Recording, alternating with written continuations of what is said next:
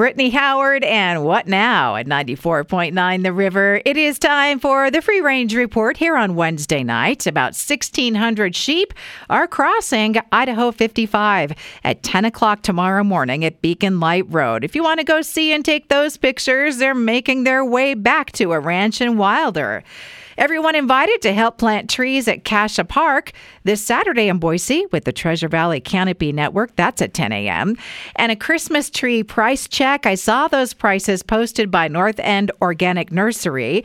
Noble firs between 5 and 6 feet tall, $75. Douglas firs, $49.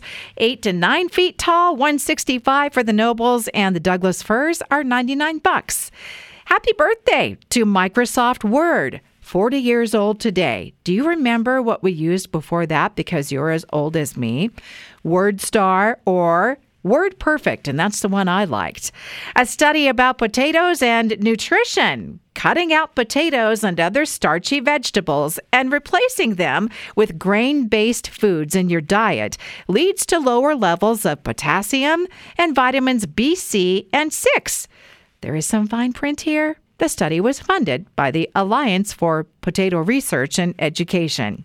The Marshmallow Peeps Holiday Collection has been unveiled. Gingerbread-flavored gingerbread men, candy cane-flavored marshmallow chicks, peppermint bark-flavored marshmallow peeps dipped in dark chocolate. All of those are good to dunk in your hot chocolate. And a Thanksgiving cooking challenge.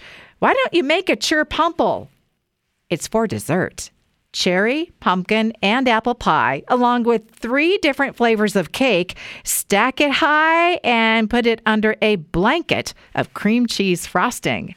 That's a wrap on the Free Range Report tonight. Past editions at riverboise.com and on Apple Podcasts.